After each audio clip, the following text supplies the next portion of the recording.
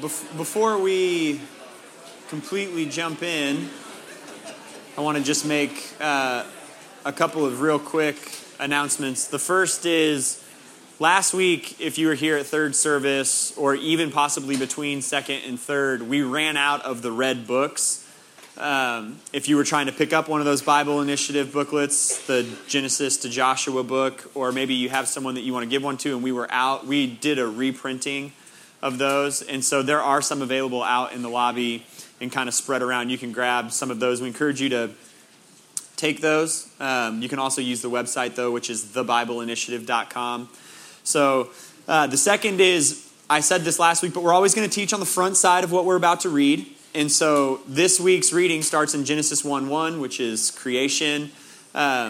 If you didn't jump in maybe the first week of the year, you were out of town, whatever the case might be, you haven't missed much. Psalm 119 is what we read last week, which was trying to give ourselves a vision for loving the Word and a heart that longs not just to engage with the Word, but to really love the author. And so this week we're going to start with creation. So we'll talk about creation this morning, read about it throughout the rest of the week. That'll always be our pattern. Teach on a topic or a section of Scripture, read it the week that follows. The last thing I want to do is I want to start this morning with a quote. And the quote's on my phone.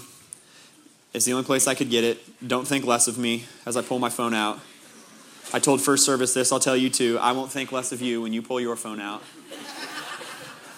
Unless everybody does it at once. All right. Beth Moore recently spoke at the Passion Conference. If you're not familiar with what that is, Passion Conference is a conference that takes place just after the first of the year. Every year. It's for college students. Thousands of college students and their ministry leaders gather. And it's an opportunity to hear teaching and to worship alongside one another. And she had a chance to speak at the Passion Conference. And she said something to those 18, 19, 20, 21-year-olds that I thought was incredibly poignant and relates to what it is that we're doing here over the course of the next year. And I wanted to share it with you this morning. Beth Moore stood before a group of 12,000 or so college students and said the following. She said, "You will watch a generation of Christians, of your peers, of Christians, set the Bible aside in an attempt to become more like Jesus. And stunningly, it will sound completely plausible. This will be perhaps the cleverest of all the devil's schemes in your generation, that you could sacrifice truth for love's sake. And you will rise or fall based on whether or not you will sacrifice one for the other. My question for you is, will you have the courage to live in the tension of both truth and love?"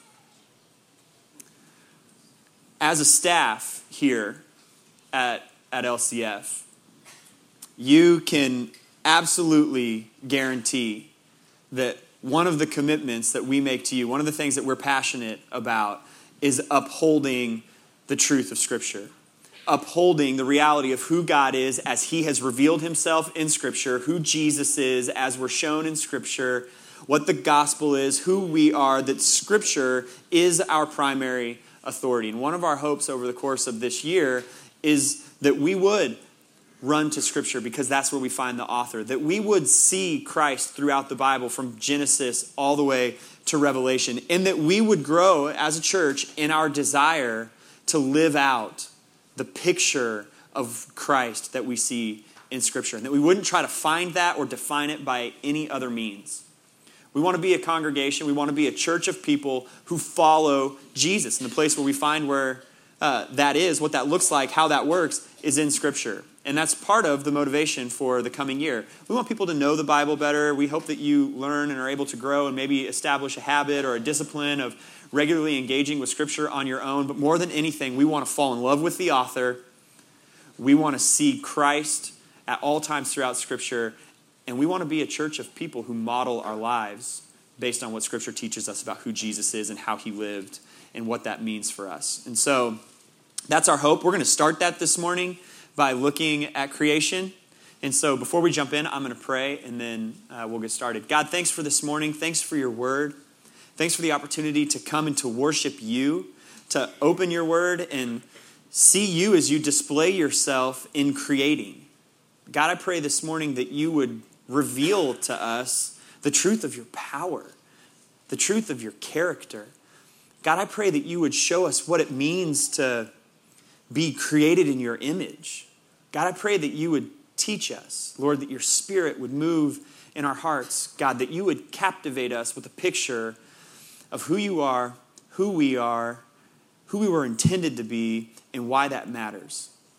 Lord, would your Spirit come and do that work here in our hearts? We ask this in Jesus' name. Amen. I've never built a house. Jim and Suze recently had a house built. Jim didn't swing the hammer.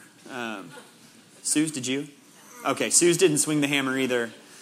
But they recently had a house built, and of the many things I don't know about what's required to build a house, one thing I do know is that the foundation is incredibly important, and that if you get something wrong in the foundation of the house, things go wonky in other places. And you may not know that you have a foundation problem until there are 2 or 3 strange things happening elsewhere in the house that say, I think we need to look at the foundation.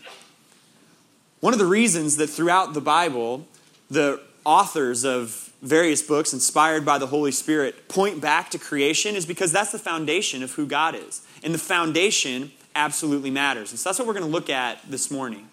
And there are a lot of ways you could go in a message about creation. There are probably 10 or 12 different directions that a person could choose to go in teaching about creation. You could do something kind of apologetic. You could do something that leans more scientific. There are a lot of options, and so I had to choose one. And so for our sake, going forward for the rest of the year, I thought it was most important for us to look at the creation account and answer 3 questions. What does the account of creation tell us about who God is? What does it tell us about who we were intended to be? And why does that matter? And so that's what we're going to do this morning. Who's God? Who are we intended to be? Who did he create us to be? And why does that matter? So if you've got your Bible, you want to open up Genesis 1:1. More so than anything else, I feel confident in saying that the first couple chapters of the Bible, as well as other places throughout Scripture that tell us about creation, though they give us a lot of information and even a kind of a look into exactly how that happened and how it worked, I think they tell us more about who God is than anything else. And so that's what I want us to see as we walk through some of these verses in Genesis 1. And so I'm just going to start at the beginning. In the beginning, God. One encouragement I can't give you strongly enough over the course of the year as you read Scripture is to go slowly. Don't just blitz through it. Because if you just go humming right past that section right there, you miss an important truth about who God is, and that's that he is eternal. In the beginning, God. He's there. He's there before anything else. Nothing created him. The fancy word is he is eternally self-existent. He has always existed in the form of the Trinity, Father, Son, Holy Spirit. He's always existed without need of anything else. So in the beginning, God created. He doesn't do so because he's lacking something. He doesn't do so because he needs to fill a void within himself, and so he creates something else in order to complete himself. That's not the case. He's always existed and has always existed perfectly in the Trinity, Father, Son, and Holy Spirit. Creation is an act of free will on his part. He doesn't do it in order to fulfill something within himself. He does it as a loving, free act. And he does so for a specific reason, for a specific purpose. And we'll get to that here in a few minutes. It's also important to note that he's the only thing in all of the universe that is eternal. When God went to create, there weren't some pre-existing materials sitting around that he took and fashioned into a universe. There was nothing. And then there was everything.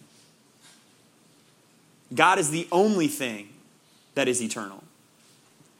God's the only thing that's always existed. He didn't work from some stuff that was already there and then create everything that we see today. Revelation 4:11 says it this way: "Worthy are you, our Lord and God, to receive glory and honor and power, for you created all things." and by your will they existed and were created. It's also important to note that all of the Trinity is involved in creation, and Scripture tells us that the rest of the way through, that creation happens by the Father. It exists in His mind, and it's spoken from His mouth. He's the source that everything comes into existence through. But that happens by the work of the Son and the Spirit.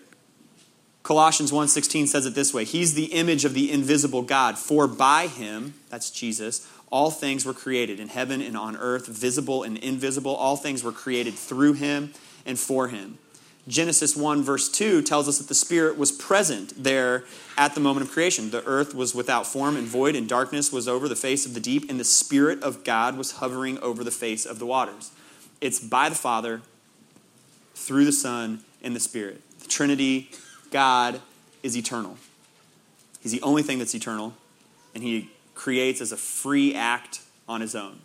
That's important. Those are important truths. The next thing we see is that He's powerful. In the beginning, God created. Throughout Genesis chapter 1, when God speaks, it happens. I don't know if you own a dog, but you're standing in your living room and the dog is nowhere to be seen, and you whisper the word car.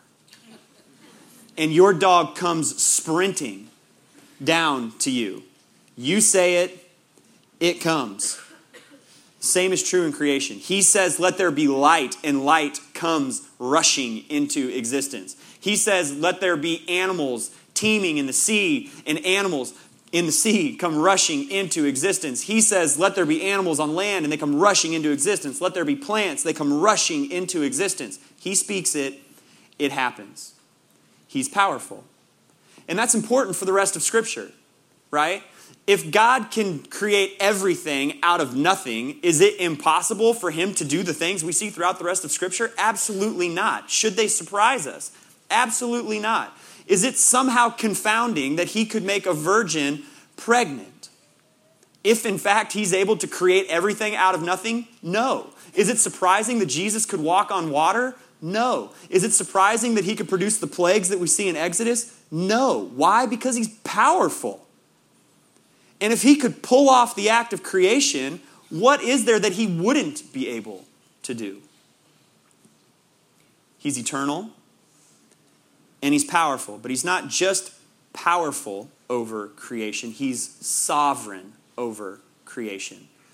Sovereign is the theological term that just means that God has authority over all things. And you're going to see that, we're going to see that again and again throughout the Bible. But we get a perfect picture of it here in creation. When you walk through Genesis chapter 1, and there are the 6 days recorded there that God is creating, when He wants a thing to happen, it happens. No delay, no pause. He's got authority. When He wills it, it comes into being. He's sovereign. And He's still sovereign today. He's got a relationship with His creation. And it's important to understand this too. There are religions that would teach that God is kind of everything. That we are a part of God. That nature is a part of God. That the universe is a part of God. That's not a Christian doctrine. The Christian doctrine is that God is separate from creation. That He creates light and it comes into being separate from Him. The fancy word there is transcendent. He's high above it. He's separate from His creation. And yet, the unique thing is that He's involved in it. It's separate from Him, but He's involved in it. That word is immanent. He's transcendent and yet immanent. There are religions that would teach, or streams of thought that would say that God created everything and then He stepped out of it. The common analogy is like a watchmaker who puts all the necessary parts into the watch, sets it into motion, and then steps out and lets it play itself out on its own. That's not a Christian doctrine either. In fact, you see immediately in Genesis chapter 2 that God is involved in His creation. He's transcendent and separate from it, but He's immanent and involved in it. Those are important truths. He's eternal. He's powerful. He's sovereign. He's got authority over all. Another thing that we see is that he's a God of purpose. Each aspect of creation has a design and a purpose to it. That's who he is. He's purposeful.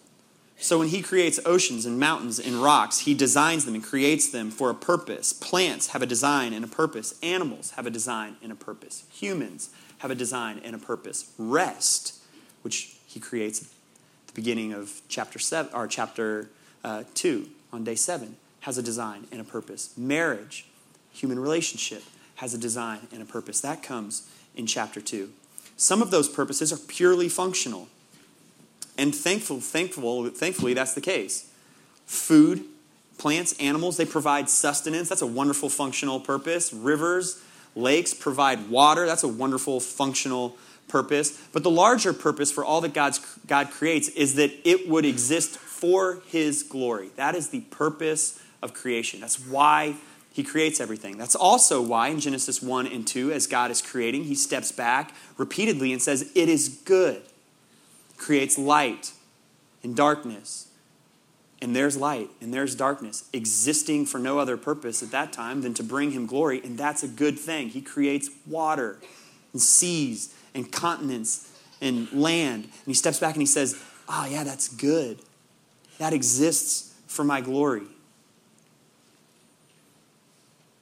When he creates humanity, in Genesis 1 and in Genesis 2, when you read about all of creation and you see the creation of humanity, he steps back and he says, it's good. It's very good. Because before sin enters the world, humanity was fulfilling its God-given purpose, which is to bring him glory. You better believe that all of creation is ultimately going to fulfill that purpose. There's a there's a galaxy or a planet within the universe that exists out there that we don't even know exists, that's just orbiting around, doing its galaxy sort of thing for the glory of God. And we might not ever discover it, we may not ever know that it exists, but it exists for the Lord's glory and testifies to who he is.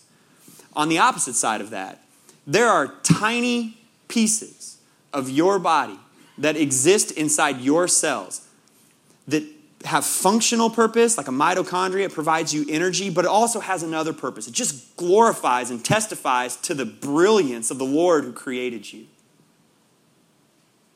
There's a rhino walking around in Africa right now, just using its giant nose horn to root around in the mud. And that testifies to the glory of God. Trees.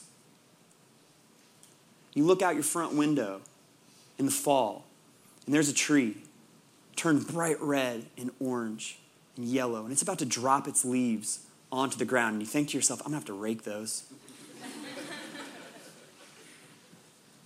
But they're going to drop to the ground to the glory of the Lord who created it.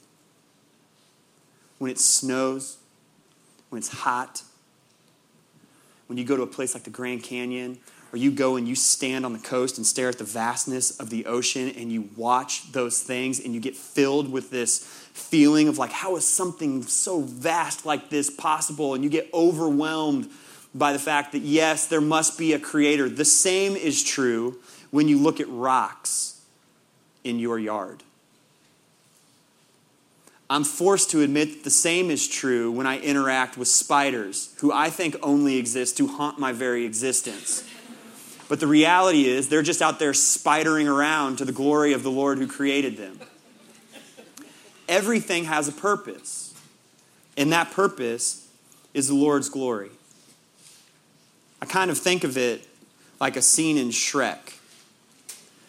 There's a scene in the first Shrek movie where Shrek takes Donkey back to his swamp in order to show our Donkey where he lives. And they're kind of standing on this hill and they're overlooking the swamp, and Donkey says something disparaging about Shrek's home. And Shrek kind of huffs and puffs and he starts off down the hill. And Donkey, in an attempt to kind of restore friendship here, comes chasing after him, and there's a boulder. And Donkey says, "Look at that boulder.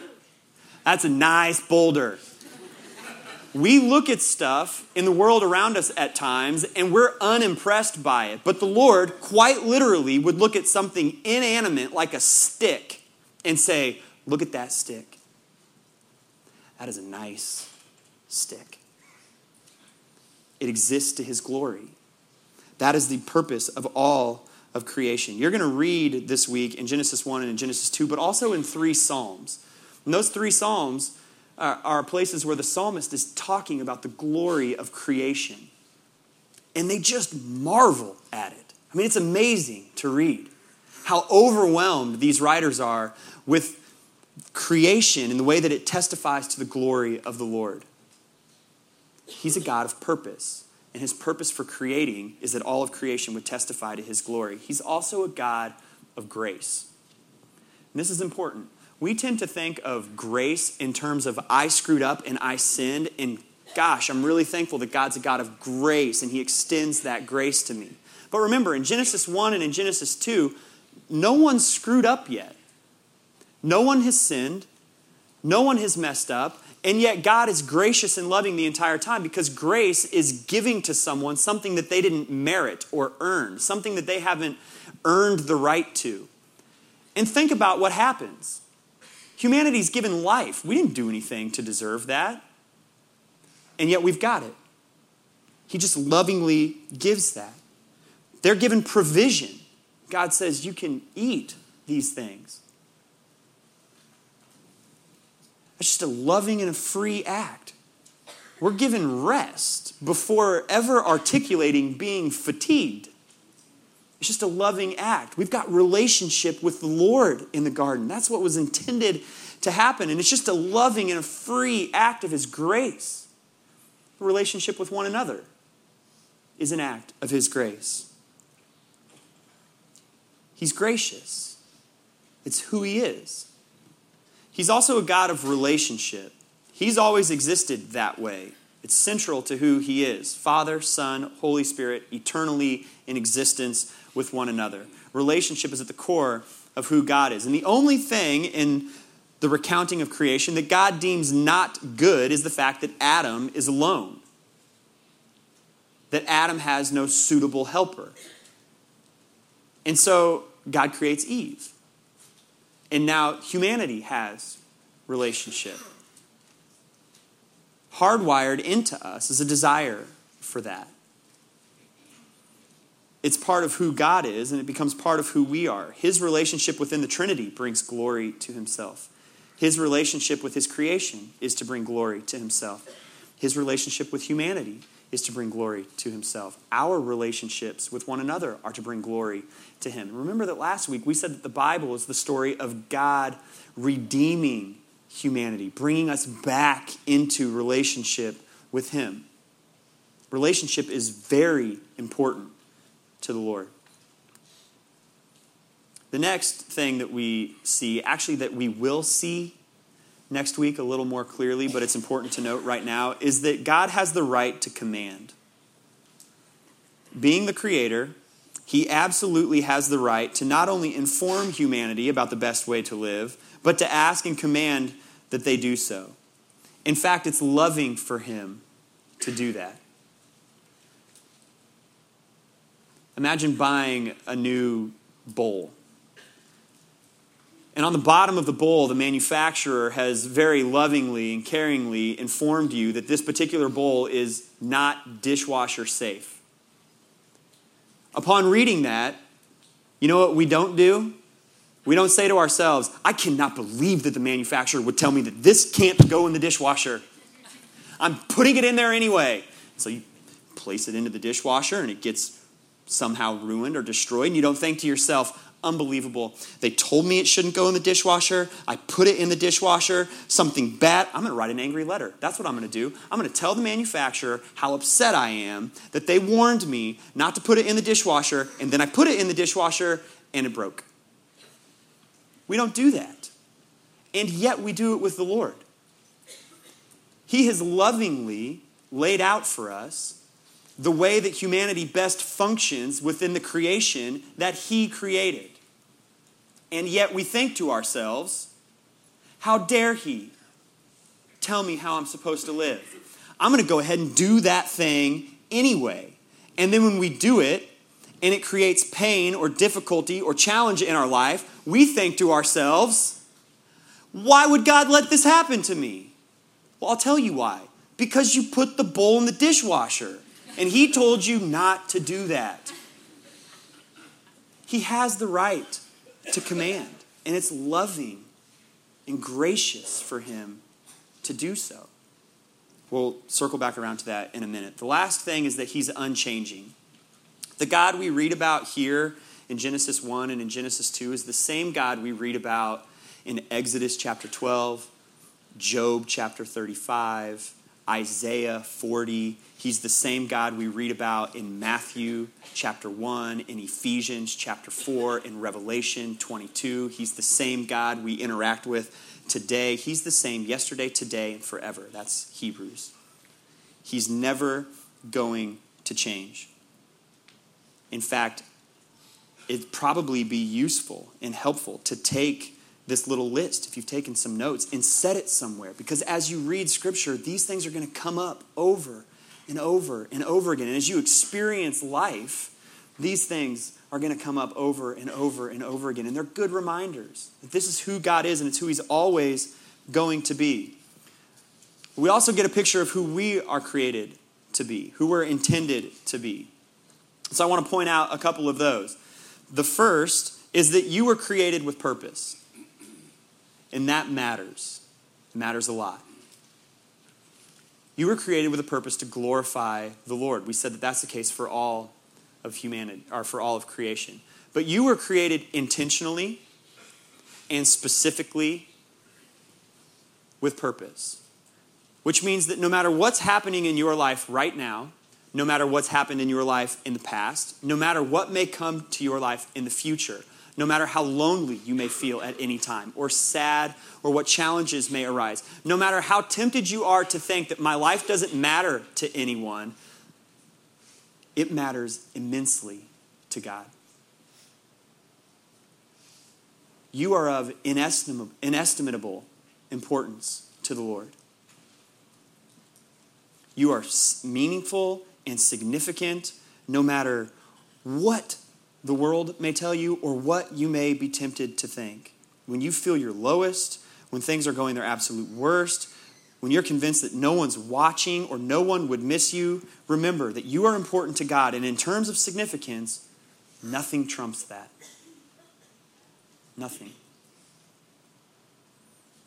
And that means that everybody matters to him that much.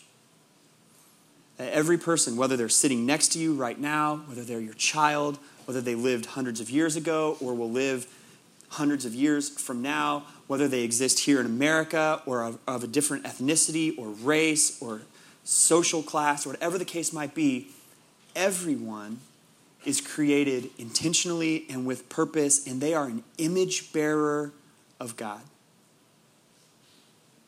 Which means that not only does the Lord ascribe to them immense value, but we should ascribe to one another immense value. Side note, that's why it should matter to us that there are people who live in the world that don't know the gospel. Because they are of immense value to the Lord, and they were created with the intention of living in relationship with him. And the only means by which that can happen for them in an unbroken, eternal sense is if they know of Jesus Christ. That's why it should matter to us that there are people who don't know of Christ and his work on the cross. Second thing, we're most fully alive when we're living within God's will. The Westminster Catechism says the following. It's a statement of belief about Christianity. It says the following, that the chief aim of humanity is to glorify God and enjoy him forever. Our lives should be dedicated to glorifying the Lord in every way possible. Which means that if God created everything a specific way, and we see that in the garden, we most glorify the Lord when we live according to the purpose and according to the map and plan that he laid out for us. That our lives should always point to his glory. Think about how backwards this would be. You're driving in the mountains somewhere. You're on one of those kind of windy, curvy roads up the side of a mountain, and you arrive at a spot that's got a little pull-off and a sign that says, photo stop. Really excited, you hop out of your car and take a picture of the sign. You missed the point, right? The sign was pointing you to something greater. You weren't supposed to take a picture of the sign. You were supposed to take a picture of what the sign was pointing you to. Oftentimes, we mistake the fact that we're the pinnacle of God's creation to mean that we're the purpose of God's creation. That's not true. We are the pinnacle, the high point of all that God creates, made in his image to bear his likeness, but we are not the purpose of God's creation. The purpose of God's creation is to point to his glory. We shouldn't ever think that the world needs to stop and take pictures of us. We should think that our lives point to a God that's worthy of the world stopping and taking notice of. And life goes best when we live fully within his will and point to him in that way. The last thing is this, that we're image bearers. Genesis 1:26, God says, let us make man in our image, after our likeness. That's the Trinity speaking. Father, Son, Holy Spirit. Let us make God in our image. To be made in the image or likeness of something in the original language literally refers to something that's like the original, but not identical to what it represents. Humanity is like our Creator, but not identical. We bear his image in a lot of ways, but we're not completely identical. We have moral capability. No other piece of creation has that. We have creative capability. We can't create out of nothing, but we can take what he's given us and make things out of it. We have eternal spirits. We have logical capabilities. We have the ability to think about the future. We don't control it like God does. We can't create it like God does, but we can forecast it and plan for it and do our best to live wisely in light of it. We have a desire for relationship, just as God does. It's hardwired into who we are. Those are just the tip of the iceberg. Humanity is the culmination of all that God has created, more like him than anything else. We're created in his image. And so you say to yourself, why does that matter? Why does any of this matter? Who cares? Let me give you the big who cares. Imagine being in the garden.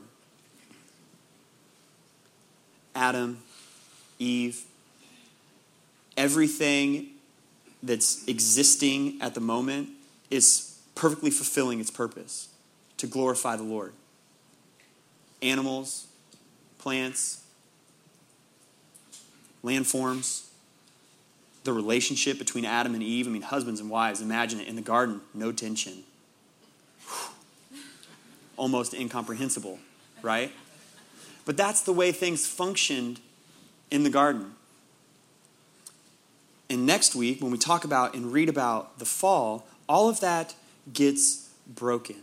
And the reality is that the only person who's ever lived out their God-given, image-bearing responsibility perfectly is Jesus.